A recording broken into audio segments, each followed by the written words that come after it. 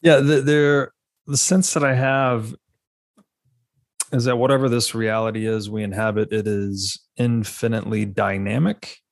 So to think we could ever put a static destination or term to it with finality is Oh, just, it's an interesting question. Think about the era of intercontinental exploration.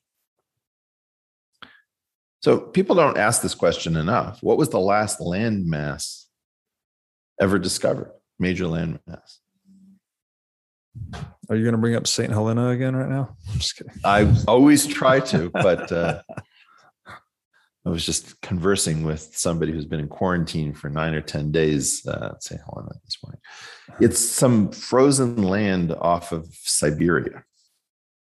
So it wasn't in the middle of nowhere. It was, in fact, relatively close to Europe, which was doing a lot of the exploring. And when we found that, something came to a close. I think checkers, for example, has been solved. Yeah. Perfect information. There's an optimal strategy. Yeah. Yeah, there's an optimal strategy and there's a lookup table, at least in principle, Yeah. For perfect checkers. It's like blackjack. So things, well, okay. Well, depending on the rules, right? Yeah. Okay. How many decks, right? Yeah. And whether you know how many decks and all this. Right, kind of stuff. right. But I would say that certain things do come to an end. And I think that one of the most interesting is that I think physics in its most fundamental level is about to come to an end. That's very unpopular with the zeitgeist. Okay, this one, that's difficult for me to accept because using your same analogy, a game of perfect information like chess. I mean, so you think chess would come to an end before physics, wouldn't it? Sorry, you're making an excellent point. Let me be as clear as I should have been. There are two parts of physics. And the part of physics that you're talking about, which is the consequences of the rules, is nowhere near coming to an end and may be provable that it will never come to an end. Mm-hmm.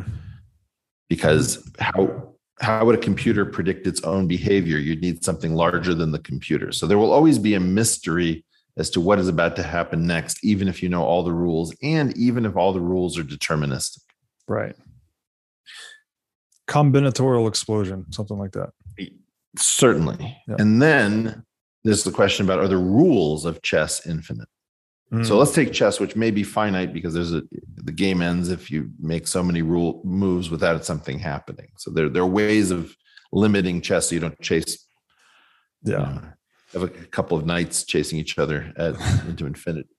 Yeah. How long would it take you to figure out all the rules just by watching chess? I don't know. Like very quickly you'd figure out some basic stuff. And then there'd be things like castling en passant, promoting a piece on the final rank. Weird. There's a whole subject called chess jokes. I don't know if you've ever seen this, where you have like some chess problem, but it relies on some very sketchy interpretation of the rules, the exact rules. Like the dumbest of these, which is still funny, something like white to move in mate in 27. You're like, what? Well, the only way it's possible is if every move is forced, because nobody could do the combinatorial explosion.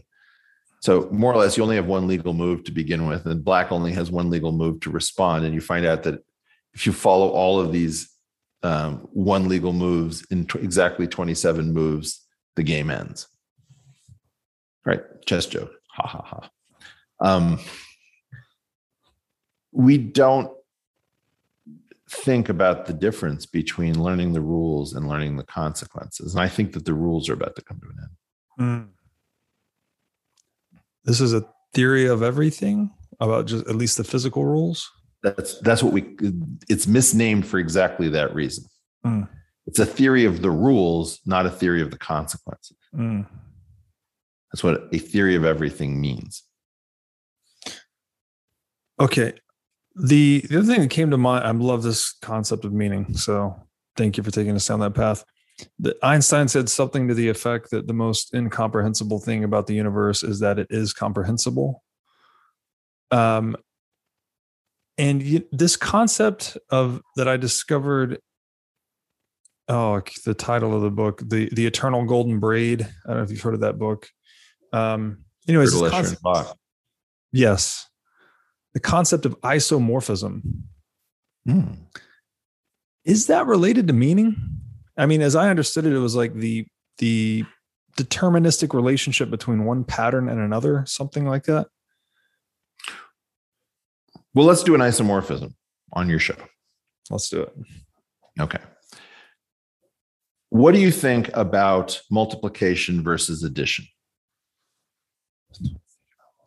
So, for example, I have the real numbers under addition. There's an identity element. There's an additive inverse. I can take the negative of a number to get another number. So if I add them, I'll get the identity element, which is 0. And I have an operation called addition, right? Okay. I have inverses. I've got an addition to combine 2 objects to get a third. And I've got a particularly distinguished object, which I can add to anything and doesn't change. Mm-hmm. Now I notice that under multiplication, that can't be true for the real numbers because 0 has no inverse. 1 over 0 doesn't work. So I say, okay, what if I restrict myself to the positive real numbers and avoid 0 and all the negatives? So is there an operation that keeps me within the positive reals that extends this concept of multiplication? Yeah, just multiply 2 positive numbers, I get a third positive number. Positive times positive is positive. Do I have an identity element?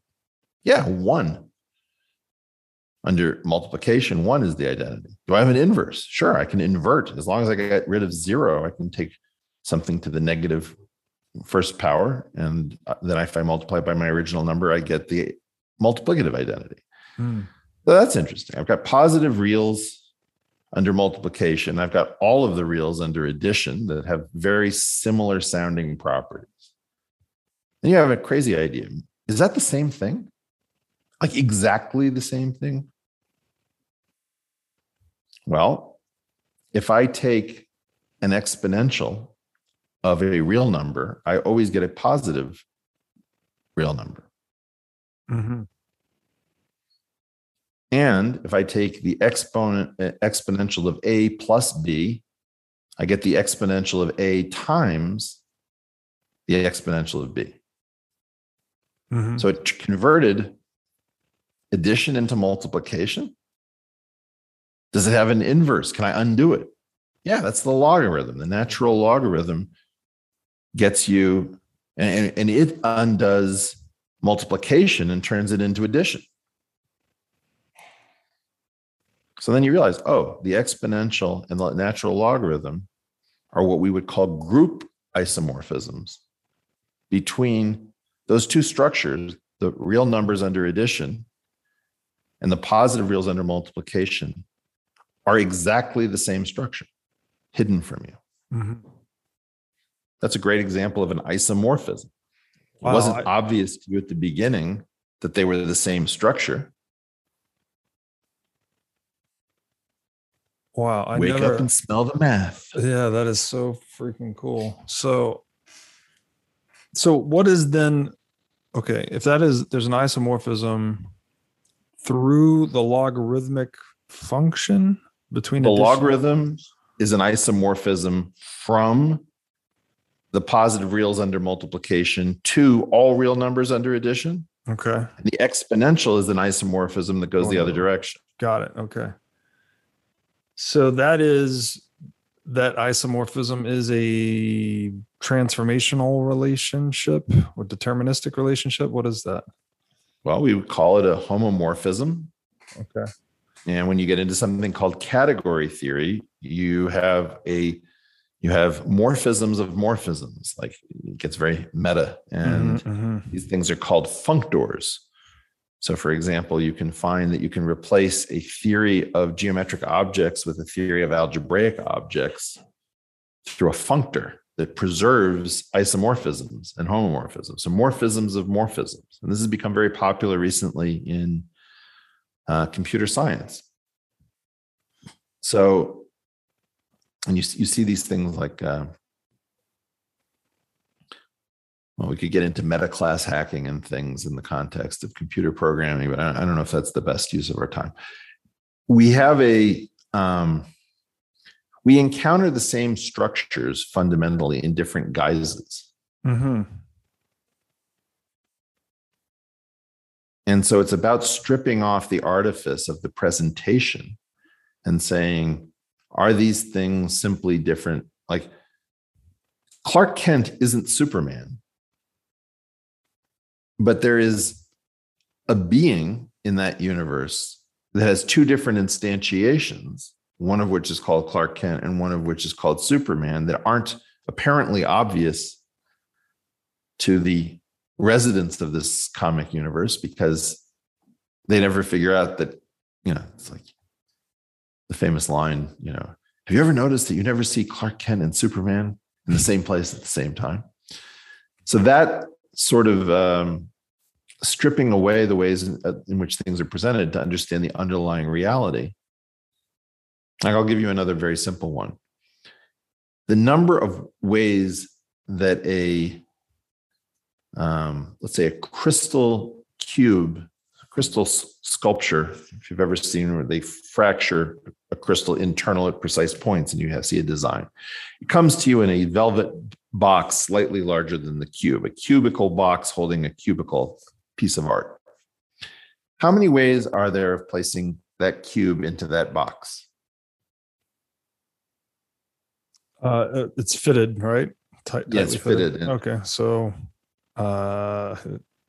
4, 6. There's 6 ways to put one face on the bottom of the box. Okay, and then there are 4 possible rotations. So 4 times 6 are 24. Okay, yeah. On the other hand, if I have 4 people at a dinner party at a square table, let's call them Bob, Carol, Ted, and Alice.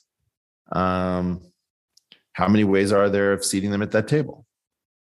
Well, 4 possibilities for the first seat, 3 for the second, 2 for the third, and whoever's last has to sit in one place. So 4 times 3 is 12, times 2 is 24, times 1 is 24. So those are 2 separate collections of things you can do. You can rotate rotate a cube in a box, or you could rotate and permute people around a dinner table. Mm-hmm. Question, are the symmetries that affect those the same symmetries? Mm. Like a clock has 24 positions on it for the hours of a day. It's an army clock. The cyclical rotations of that object are not the same as the permutations of the people around the table. Right. Or the cube. But are the people around the table the same as the set of permutations? Is that permutation set the same as the way of putting a cube in a velvet box that is just big enough to fit it? And that's a puzzle for you. But it's an example of, that would be a question in mathematics that you might be posed. Are these things isomorphic? They came to me in very different guises. How would I say that they're the same thing? It's quite tricky, actually, that question. Well, I mean, it seems like one, because the cube, at least you're rotating across 3 axes. Chose it because there's a false start. Like the cube looks like a table a little bit. They both have there's a feeling of 4-ness there. Yeah. But you'll find that that's harder to make work than you think. Is that the right answer to both of those? There's 20 or 24 for each? Well, there's 24. I've given you 3 different sets. The set of rotations of a clock with 24 hashes. Yeah. The number of ways I can put a crystal cube in a velvet box that's just bigger than it. And the number of ways I can permute 4 dinner guests at a single square table. Is the 4 dinner guests, is that a factorial? Was that? Well, we did the cardinality count using a factorial. Okay. But the answer is 24 for the people at the table? That's the order of the group. That's the size of the symmetry. So all three of these collections of symmetries have the same size. They're all 24, order 24. But their internal structure might be different. So I'll tell you, but just when you're just the way I sort of showed you that you had enough knowledge to know that the exponential and the natural logarithm were actually group isomorphisms, symmetry isomorphisms. You just didn't think in those terms. Right. So now you have a situation where you could actually, given enough time, solve the puzzle of which of these are the same structure and which of these are different. But it's not the case that I expect you to be able to do it off the cuff. It's subtle, and that's an example of what math research looks like. Yeah, that's super interesting. So I guess I'm trying to connect here in my mind this ontological notion of meaning with this mathematical notion of meaning. And I'm also thinking here, is that how meaning hides, how you just described? It comes in multiple guises. Is it it's blanketed under these isomorphisms or homomorphisms? And then my deeper question here would be, does this ever get into metaphysical reality? We're talking about like the Platonic realm of forms, where we see patterns in nature or reality that are repeating or self-similar across different scales, kind of like fractal or other things. Would that indicate that there's some domain outside of space and time imprinting itself in space and time? If that question makes any sense. It does, in a weird way. It may not be a good question, but it does make sense. Doing my best here. Well, no, it's like when we say that the universe is expanding and every smart kid says into what? Yeah. And then we don't get a good answer. So that's like, is there something that in which this universe sits? Do we have a universe inside of a multiverse? Do we have a universe inside of a simulation? Do we have a low dimensional universe inside of a higher dimensional structure? I'm just trying to say these are different versions of your question to me. Yeah. So I don't know how to get at this exactly. One way I might approach your question is to say, when you saw the movie 2001. Yeah. Oh, the Space Odyssey. Yeah. Yeah. Do you know what the meaning of the monolith is? No. Do you know that it must be meaningful? It seems meaningful in the movie. Yeah. So whether or not you can figure out the meaning is a different question. But then let's look at a really interesting way in which screenwriters play with this. There's the concept of a MacGuffin. Is that a meaningful concept to you? No. So a MacGuffin is something that we may not understand what its meaning is. But it propels the story forward. So for example, if you know the movie Pulp Fiction, when Vincent and Jules enter the room of these sort of college boys who are in way over their head, they want to know, where is the suitcase? And you see Jules says to Vincent, "Are we happy?" And Vincent looks at this glow. There's obviously a light bulb or something in the suitcase for the prop. And is it uranium? Is it gold? We don't know what it is. The suitcase is meaningful, but it's not necessarily shared with the audience, just the way you may not understand what the Maltese Falcon is about. Or if I can give my favorite example of this, because you mentioned things hidden since the beginning of the world, which is Rene Girard and the issue of mimetic desire. Mm-hmm. There's a wonderful film by Antonioni called Blow Up. And it's got a blistering performance by the Yardbirds happening in some sort of Canopy Street 60s swinging London scene. And the protagonist enters this nightclub, and the Yardbirds are playing a song, which I don't quite understand. The lyrics are different, but it's Train Kept a Rolling All Night Long. And I don't know, it was Jeff Beck something, and he starts having problems with his guitar and the amplifier, and he gets really pissed off, and he ends up breaking his guitar to try to sort out his problem with the amplifier. And nobody in the nightclub is at all interested in anything. They're just bored and watching the Yardbirds, which is dumb. I would think it's one of the coolest things I'd seen in my life. He takes the neck of the guitar that snapped off and he hurls it into the audience. And at that one moment, everyone dives and there's a huge fight over the object. And our hero actually manages to beat off all these other people and wrest the guitar neck away and bring it into the alley. Right? So the music performance had no interest to anyone. The guitar neck had interest to everyone. Our hero wins the guitar neck through a physical battle. And he gets out to the street and he looks at it and he realizes that it has no meaning. And he throws it into the street. And somebody who'd seen some of this went and picks it up. They look at it and they realize it has no meaning. And they drop it into the street.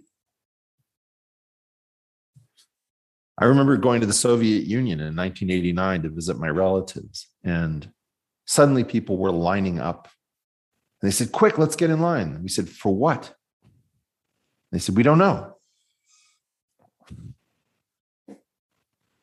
Interesting, right? Things were scarce. Turned out to be laundry detergent that day. So meaning was assigned before it was affixed to an object. Wait, how did they know what they just, who? Let's imagine you live in a world in which there are rolling shortages of different objects. And a queue starts to form. You know that whatever it is that's forming the queue is very likely to have been scarce up until recently. Now, maybe it's diapers and you don't have a child, so you find out, I don't have any use for these. Or maybe you buy them anyway because everything that's scarce matters and you can sell it to somebody or give it to somebody. It doesn't matter. So this is mimesis, basically. Well, you see, mimesis is also about compressing competition. You see, if you try to figure out who's the fastest guitar player, like maybe at some point it was WiM108. I don't know. Is it important that WiM108 can play faster than other people? Well, it depends. If females are conducting a competition for mates, which is something that happens in some species and not others, they tend not to want a bunch of creative entries because they can't tell, well, who's better than who else. So, for example, bowerbirds collect the rarest color in some subspecies, which is blue. Blue is very rare in the environment. So you decide that you're going to hold a scavenger hunt for the color blue. Is blue meaningful? No. Is the scarcity of blue meaningful? Yes, because it gives you one competition. What if one guy was collecting red and another guy was collecting blue? And then you'd say, I don't know who's better. How am I going to make a decision? But if you can get everybody to want the same thing, like, the whole question about, well, he has 12 houses, but this other guy had 17 houses. So I married the guy with 17 houses. Well, did you really you couldn't get by with 12 houses? Oh, no. I just wanted to know the relative quality of the mates. 17 is bigger than 12. Ergo, I'm using that as a proxy. I don't even need more than one house. Right. But houses are non-standard. So more accurately would have been square footage or something like that. There you go. Right. And then you get like the Zestimate. Yeah. On Zillow, Zestimate. Right. Because this is what money does. Money tends to take apples and oranges and puts them into a unit of currency. Yeah. So you can compare everything. That's why money is so much better than so many other things because of its fungibility. It is the thing that equalizes, that house in London versus the much bigger house in North Dakota. How am I going to know whether the bigness of the house in North Dakota is enough to compensate for its location? I'm going to look at something like the price.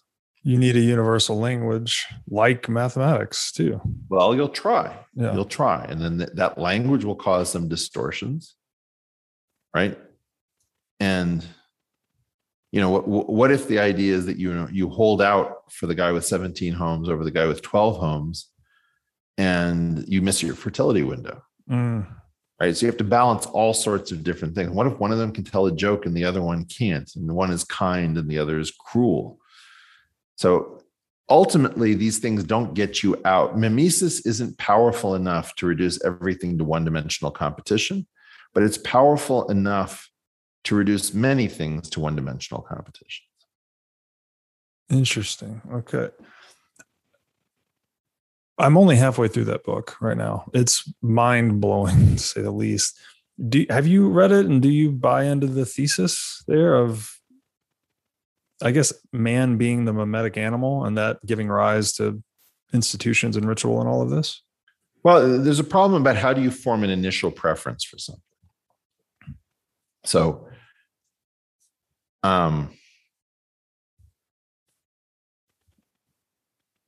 somebody has to care about something sooner or later. I think it's an overblown, wonderful thesis. And I think that Girard's fearlessness, I mean, you have to appreciate also that my good friend, employer, and billionaire Peter Thiel lives by this book. And I think he thinks that Girard helped him become rich beyond imagination. And I think it's a wonderful concept that I often say that Peter is not the world's richest person, but he's the world's richest applied philosopher. And sometimes somebody gets something out of a particular individual nobody else can discern. Like George Soros got something out of Karl Popper the rest of us must have missed. Right. So it's not just a question about is the book a good book, but is it the book for you? Yeah. Taleb is a big Popper fan as well, if I'm not mistaken. Well, Taleb, I haven't thought about that. Taleb is,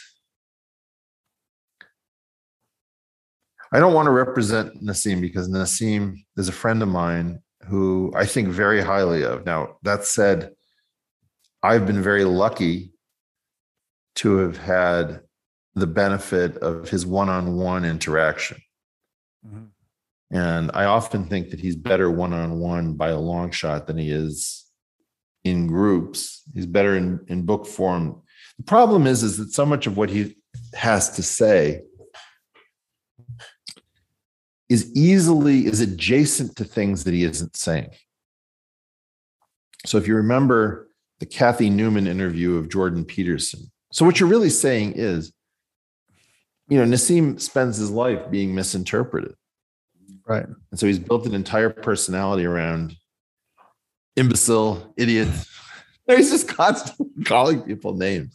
And I don't think that's really the key to who he is. I think he's a guy who wants to say subtle things that gets heard as saying stupid things or mean things, or I don't know. Yeah. And he's just tired of it. So he's very tough to talk about because people feel like they know him, and I don't really think that they do. No, I don't claim to know him at all, but I am a huge fan of his writing. So I have to be careful. I ended up in a Bitcoin room about Nassim. People were very, very friendly about it. And then when I left, they're like, went after me. And then, we've been through some stuff, Bitcoiners and me, and I think we're in a better place. But I think that this issue about suspicion and misinterpretation and all of this kind of stuff is really important. That when people don't have a chance to hear, they tend to make the assumption that they do know what somebody's saying because there's nothing new to say. And this is what I call snap-to-grid intellectualism. Okay. In snap-to-grid intellectualism, the idea is that you just assume that I've heard everything before. And this is one of the big problems with the Bitcoiners, is that they've had so many, again, I don't want to put the fault on the Bitcoiners. They've seen certain patterns so often that they've got meme templates. I just heard about Bitcoin and I'm here to fix it. That's one of them. This is very similar to the Taleb dynamic you just described, actually. Bitcoiners have heard all the same tropes or same misinterpretations of the Bitcoin thesis so many times, they become very dismissive. Well, this goes back to your earlier point, Robert, where you were saying, when do you automate something? So in general, what happens when I've heard 1,000 people make the exact same cognitive mistake and the 1,001st person says something very similar and I just brush it off? You economize. Like, I don't think you heard what I had to say. Oh, really? This is where this like, oh, Eric, is gauge theory going to do it all? It's like, yes, it really will. Give it time. So we have to automate, but we have to be careful what we automate, because you have to recognize you're going to be in type 1 and type 2 error. There are going to be times when you've automated something that you shouldn't have. And there are going to be times when you were carrying around the idea, no, I have to listen to everybody. And then in fact, there's a giant waste of your time. So it's the balancing of type 1 and type 2 error. I don't get angry with people who make type 1 and type 2 error. I get angry when people don't allow for the idea that type 1 and type 2 error might be present. Right. That's a great way to put it. I've never heard type 1, type 2 error. Oh, yeah. Is that yours? Where did that come? It's a standard of statistics where you include something that you should have excluded or exclude something that you should have included when you're drawing a decision boundary. Overfitting or underfitting, something like that? It could be that. I mean, but the idea is, you could have should I have thrown that point out because it was an error, or should I have included that point because it was telling me that my model is wildly off? I don't know. Right. But it's a very general thing about situations in which one has to balance between, let's say, false positives and false negatives on a pregnancy test. Yeah. This makes me think of Carl Jung, which I'm reciting indirectly through Peterson. And he said, the fool is the precursor to the savior. And then Pirsig talked about this too, that the job of a culture was to figure out which one you are, right? Because we're constantly trying to break new ground and learn new things, but quite often that experimental process produces a lot of errors. So we don't know if an individual is a renegade, madman, or if he's a groundbreaking philosopher or something like that. Usually both. I think a lot of that has to do with, is somebody's mind relatively free? Somebody with an open mind is going to make a lot of certain kinds of errors, and somebody with a closed mind is going to make different errors because they're sort of dedicated to listening or not listening. And this is part of the problem, is it's very hard to get people to recognize that there are dialectics that are supposed to be resolved into tensions preceding resolutions. And I get a lot of this. Would you pick a side? Would you shut up? I mean, it's just the extent to which everything is red team versus blue team. Right. Sometimes I think we should remove all sports from school. I think sports are fine. I'm not against them. But God damn it. I mean, really? Everything is just like the home team versus the other guys? I don't know. Don't you think that polarization has something to do with maybe I'm just putting on the blinders here, but it seems like political polarization and fiat currency expansion have tracked pretty nicely, at least in the US. Yeah, although, again, it's funny. We've taught everyone that correlation does not imply causation, so that they reflexively recite it, and therefore nothing implies causation. Yeah. So, my counter argument, which they don't like, is, yeah, it usually does. That doesn't mean it always does. It just means that all of you guys have been taught to recite that like your Stepford wives. Correlation does not imply causation. Oh, do I get a cookie? Do I get a fish? Do I get some good thing? Mimesis, once again. Well, it's just, it's a good point taken to a completely absurd. So with respect to that, I would say that the inability to pay a dividend in our society that's sufficient, I think, is a causal link in the lack of trust and the increase in polarization, where we've tied our fortunes to a team. I don't have the same sense that I can thrive individually. I need to be on either team red or team blue if I don't want team, it's like it's two gangs divvying up a neighborhood. That's exactly right. I really wasn't thinking about being a blood or a crip. Yeah. And you're like, well, that's not the way this neighborhood is looking at the moment. Pick a side. That's why we're recruiting you to the Orange Bloods, Eric. Well, I don't know. I think I've done pretty well by you guys, but you be the judge. I think that I'm the best friend you guys will have without actually being one of you. Hey, everybody. As you've no doubt learned by watching this show, Bitcoin is the single most important asset you can own in the 21st century. And one of the most important companies in Bitcoin today is NYDIG. NYDIG's mission is to get Bitcoin into the hands of as many people as possible. One of the ways they are accomplishing this mission is by empowering banks and financial technology companies to offer their own Bitcoin products and services. As a true game changer in the industry, NYDIG is safely unlocking the power of Bitcoin for forward-thinking individuals and institutions alike. Led by Robbie Gutman, Yin Zhao, and Ross Stevens, NYDIG has absolutely exploded onto the Bitcoin scene recently and has quickly become a leader in this space. So, whether you are a professional investor looking for asset management services, or a company looking to white label your own Bitcoin product or service, consider NYDIG your single source solution for everything Bitcoin. Earlier, you mentioned these four terms: truth, meaning, fitness, grace. We went down the rabbit hole of meaning, which was a very interesting and enlightening discussion. But what I would now like to ask you about is grace.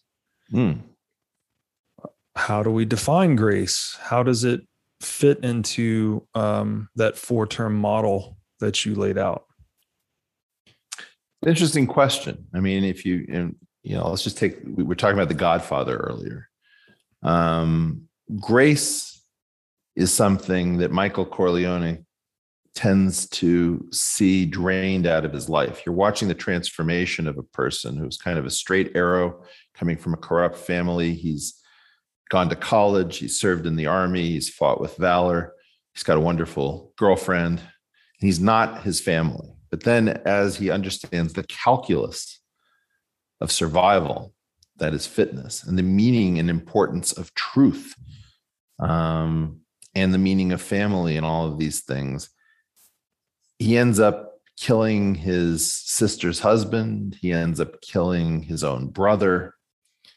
He's engaged in, killing very close associates of his, if there's any whiff of betrayal. And it's this quality that's sort of difficult to sort of pin down if you're not a religious person. But it's kind of a sort of, if somebody gave you an opportunity to advance your fitness, to follow the truth, and that your life would continue to have meaning, but you'd be a son of a bitch if you actually just went down that path. You have to ask yourself, is it worth it to do things that are really not graceful, even if there's a lot of reason to do them? So is this related to morality versus practicality? Sure. The tension between the two? Well, the interesting thing is that morality and ethics stem out of a competitive need to defeat other groups. So if you have prisoner's dilemmas, for example, a group that can defeat a prisoner's dilemma, all things being equal, will tend to outcompete a group that is functioning totally on self-interest, narrow self-interest. And so ethics starts life as in-group ethics. Making sure that you have enough stake at my table is not about the benefit of the cow. It's about your benefit because you're part of my in-group. And how we treat each other and whether or not we are willing to accept that life is red of tooth and claw, or whether we say maybe there's something that isn't encoded into nature, that because we are smarter, we can outwit the Darwinian competition, sort of Hobbesian nightmare. And that kind of beauty, that kind of grace, I don't know how to call it. I think the reason that I threw it in part was that we're uncomfortable as secularists. We're not comfortable talking about grace if we're not in a house of worship.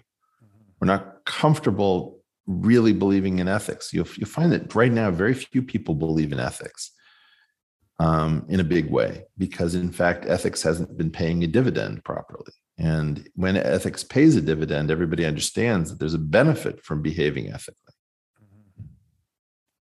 Right? And again, ethics starts as in-group ethics. Mm-hmm. So for example, the code of omerta in La Cosa Nostra of silence is not a pro-social stance. It's for the benefit of the internal group, not the benefit of the world. But now my question is, like, you and I are fellow countrymen. So I have a duty to you that I have, which is above my duty to a Guatemalan. It's not that the Guatemalan is any better or worse than you. They might be better than you, but that's not my affiliation. I have to concern myself with my family, my countrymen, my co-religionists, people who share my ideals. And that in-group sense of ethics may or may not be extendable to the full group. It may or may not work for all human beings. I have different morality, different ethics based on whether I'm talking about my family or, let's say, my people or my countrymen. And I think that we have to try to figure out, given how horrid nature can be and how revulsed we are when we see her operating logically, but ruthlessly. Just very simple examples. You have a situation in which we talked about, like, sexual cannibalism earlier. Mm. That makes sense in the wild, that a protein-starved female might eat her mate in order to nourish her young. Mm-hmm. But you'd be horrified if that were happening in humans. Interesting. So, sorry, go ahead. At some point I took a cab ride with somebody who had been through Cambodia's bloody conflict. And for whatever reason, he chose to confide in me as to what he had instructed his men to do to make them an effective fighting force. And it involved cannibalism. They wouldn't carry enough food for themselves, so they'd have to kill the enemy. And then which parts of the enemy were tasty and all this kind of stuff. And I thought, you're advertising that you're shrewd, that you're fit, that there was meaning to your struggle because you were on the same team as your troop, but you engaged in something so horrid that I don't really care about anything else in what you told me. You're the worst kind of human being I could possibly imagine. Because here you are in San Francisco offering me a ride, and you're still proud of how clever you are. Wow. So is grace related to that in-group treatment? And then someone like that telling you the story is just, that's the ultimate out-group act. You're almost like defiling the species to some extent. Well, that's one of the reasons why we tend to take the enemy and we compare the enemy to vermin, to pestilence, scum, right? Because in order to make sure that we don't have any second thoughts about pulling a trigger or doing worse, we have to conceptualize the enemy as subhuman. That's one of the important points about going to war. You can see that it's a bad thing to do, but on the other hand, it's an effective thing to do if you want people to fight. So, I think that grace is some really important thing that we have to be less embarrassed to talk about. We have to talk about grace in a context where it doesn't stem directly from Jesus Christ or, Abraham's God or whatever. We need to recognize that when we start thinking in certain terms, we've already lost the plot. Yeah, I'm reminded again back to the earlier discussion around advertising and, just spinning in general, spinning different phenomenon to suit one's ends, or whether you're trying to represent the stimulus package or the Michelob Ultra with all the beautiful women around. This seems like something that would, I guess in an ideal civilization, we would have kind of a universalized grace where it wouldn't be so much in-group, out-group. We could all, regardless of our nationality, treat each other as human, something like that. A common enemy may be necessary, as you well know. And it may be that if the aliens show up and we become team human, that might work. It may be that the enemy is, I think there's a memorial in Boston to firefighters. And if I recall correctly, and I may not, it conceptualizes fire as an enemy. That fire was something that was plaguing the city way back when homes were made of wood and people lived close together and they didn't have good telecommunications. So the idea of taking on an inanimate, there's this thing where you talk about the war on drugs. Mm-hmm. And at the first level, that feels like, right, yeah, we're going to declare war on drugs. And the second level, you say, that's so stupid. We're appropriating a war metaphor for something that isn't an enemy. What are we doing?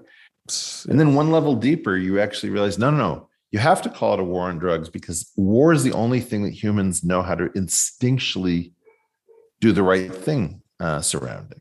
And so, yes, it doesn't really make sense, but you still have to call it the war on drugs because it's the word war and the feelings of war that call us to do something. And so it may be that we can only do this by creating an artificial enemy. And it may be that we can do this by becoming wise and kind. But at a minimum, we have to worry about grace lest we lose track of our humanity, because this is something that we can do. We have the ability to reflect. Do I have the right to take my neighbor's house because I need it desperately? Is that sufficient to take over somebody else's life, to take over their property? And I think if you think about, a libertarian perspective and non-initiation of force, that's a sort of an encoded grace in a secular libertarian context.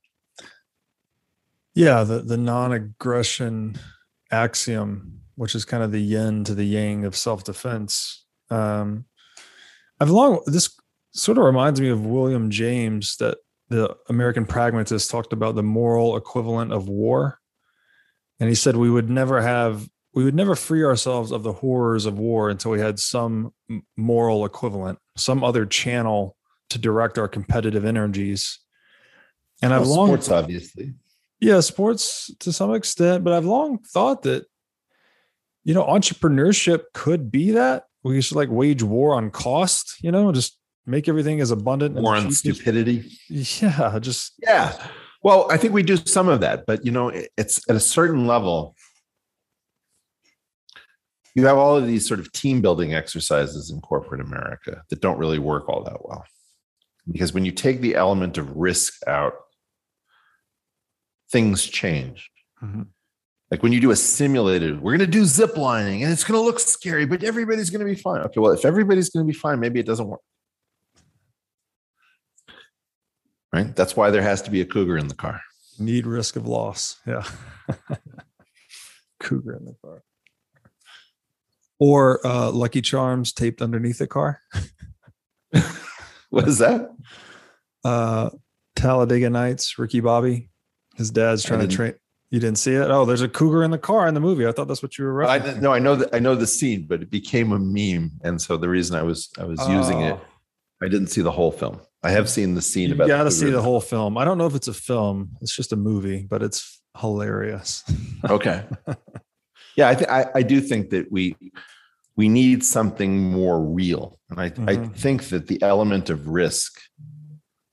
When you go rock climbing, it's fairly safe. Mm-hmm. It's not perfectly safe.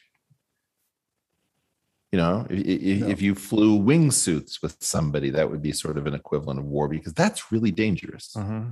The squirrels do the fatality, I think, in part because people get addicted to proximity flying or something. Mm-hmm. But yeah, you have to do something that has some actual real risk. It can't be simulated all the time. This is Taleb's concept of skin in the game, right? That we need decision makers that are connected to the consequences of their decisions. If it's separated, or there's a safety net, or there's some externalization of that cost of their decisions. The last one is the biggest issue. Yeah, systems collapse. Yeah. I don't know what to do about that, because that's what we've done. We keep externalizing the consequences and risks of our action. Like when we had the conversation about non-recourse loans, well, we used to have partnerships, and if Solomon Brothers was a partnership, and they had their own skin in the game, they behaved differently. When you know that Alan Greenspan was going to put a put underneath you, you behave differently. And so in some sense, the cost of going back to skin in the game seems enormous. So nobody wants to do it. So we're going to play musical chairs up until the point you can't externalize the cost. We'll probably end up with a revolution or something equivalent, which is really dumb. Agreed. My optimistic and possibly biased perspective is that Bitcoin is going to impose this principle back on the system. Well, how do we make that happen? Because, again, my chief couple of complaints with Bitcoin, not to excite the community, is that one, the alternate coin problem is the softness of Bitcoin. In other words, the Bitcoin protocol allowed us to create all these alternate coins and tokens, and that is the softness, that there may only be 21 million Bitcoin, but it's not only 21 million tokenized units of crypto. And so that's why the Bitcoin maximalists are really sort of like the anti-counterfeiting squad that are covering for the flaw in Bitcoin, which is that you can create an infinite number of coins. And then you have the other problem, which is the stench of Bitcoin, which is your identity and your wallet may be anonymous, but the transactions are not. Yeah, the first point, I'd say there is one alternate view of that, is that altcoins provide some smoke screen for Bitcoin in a way, especially from the regulatory standpoint. They're busy pursuing all these projects and doing that gave Bitcoin the cover to grow into what it is.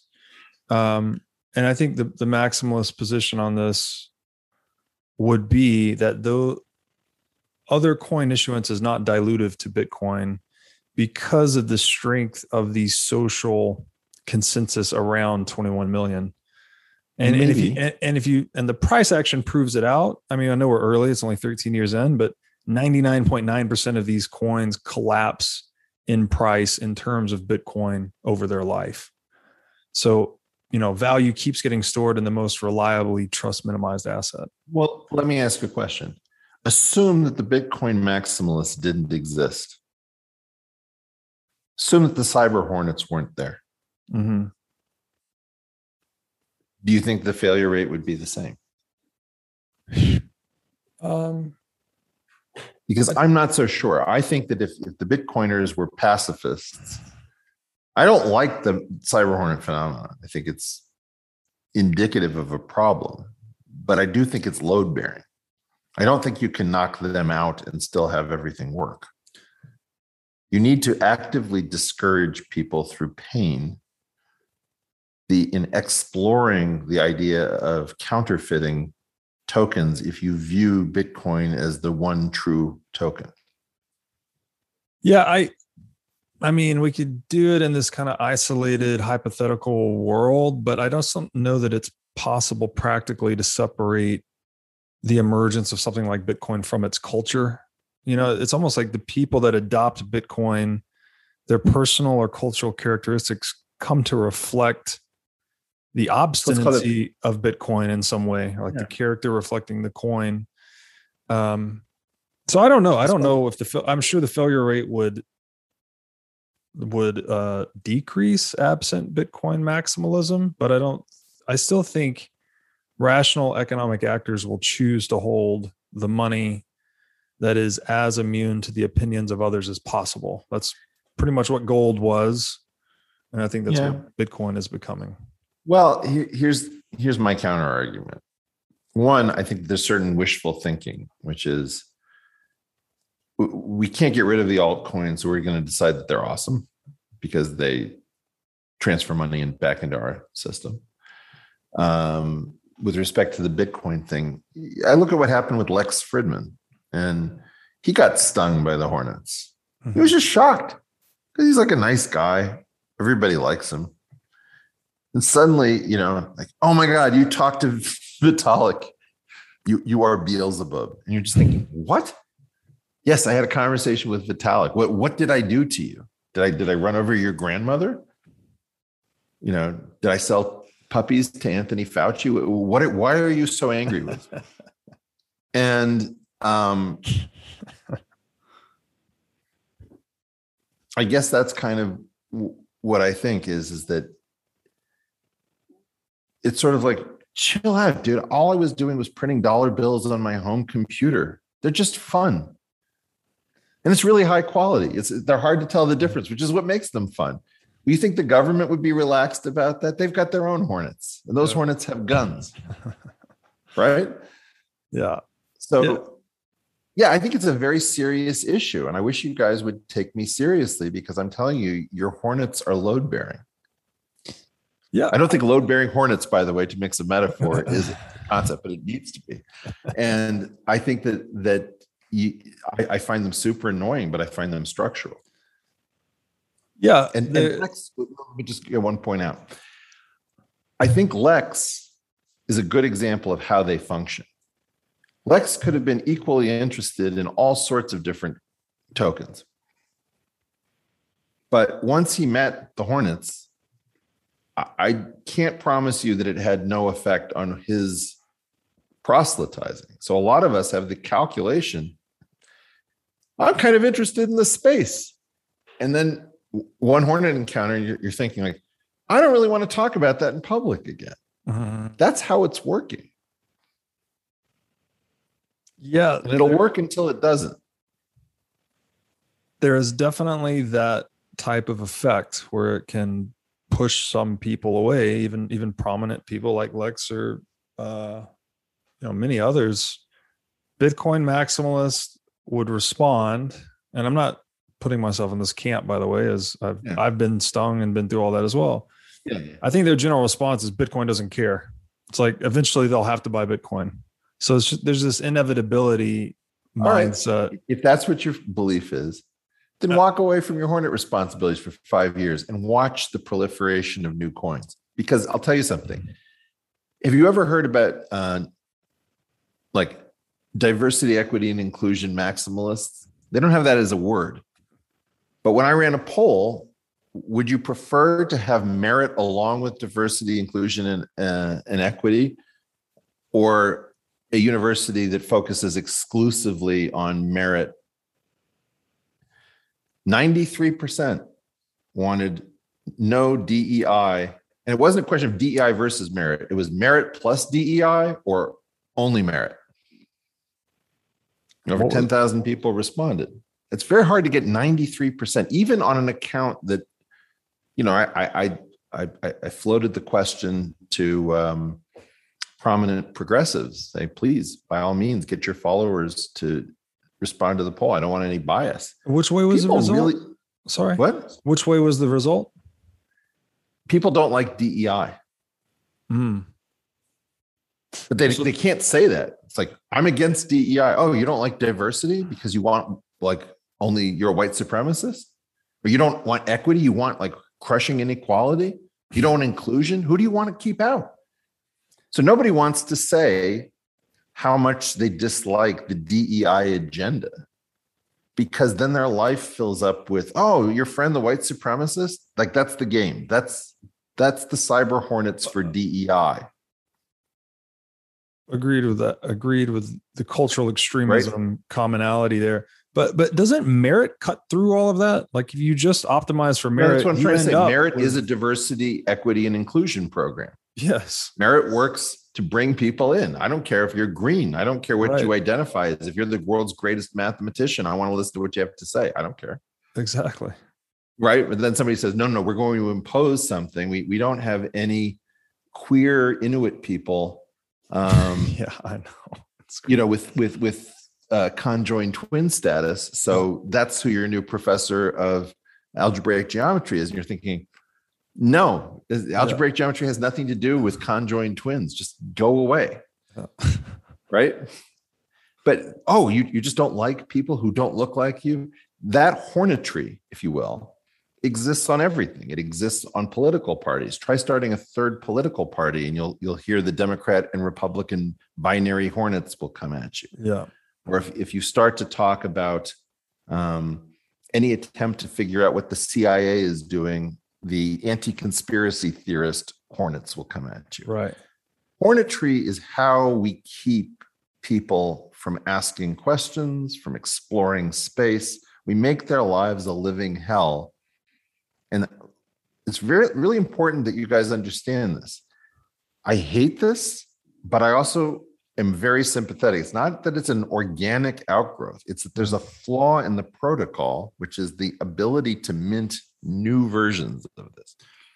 You imagine, for example, that somehow you couldn't tell what was going on inside of Bitcoin because it wasn't open source. It was just like a binary that no one could crack. Then you'd have one example of the thing and people couldn't mint their own. It needs to be open source, though, to maximize its anti-fragility, actually. And right, because it's going to encounter problems. And that's what I'm trying to say. So assume that there was a possibility, just as a thought experiment, a perfect coin that was released as a binary, nobody could see in, and no one was smart enough to figure out how it worked. There were 21 million tokens and everything was fine. You wouldn't need hornetry. Right. You'd be trusting the black box, though. You'd be trusting the black box.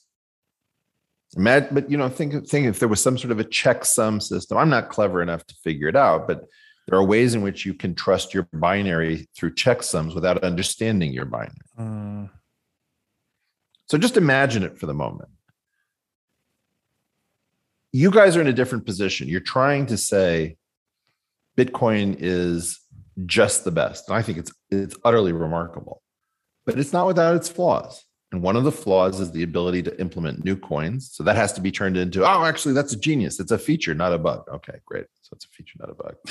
And then, we all know these. Every time somebody defines a bug, you have to redefine it as a feature in order to decrease cognitive dissonance. We're back to advertising.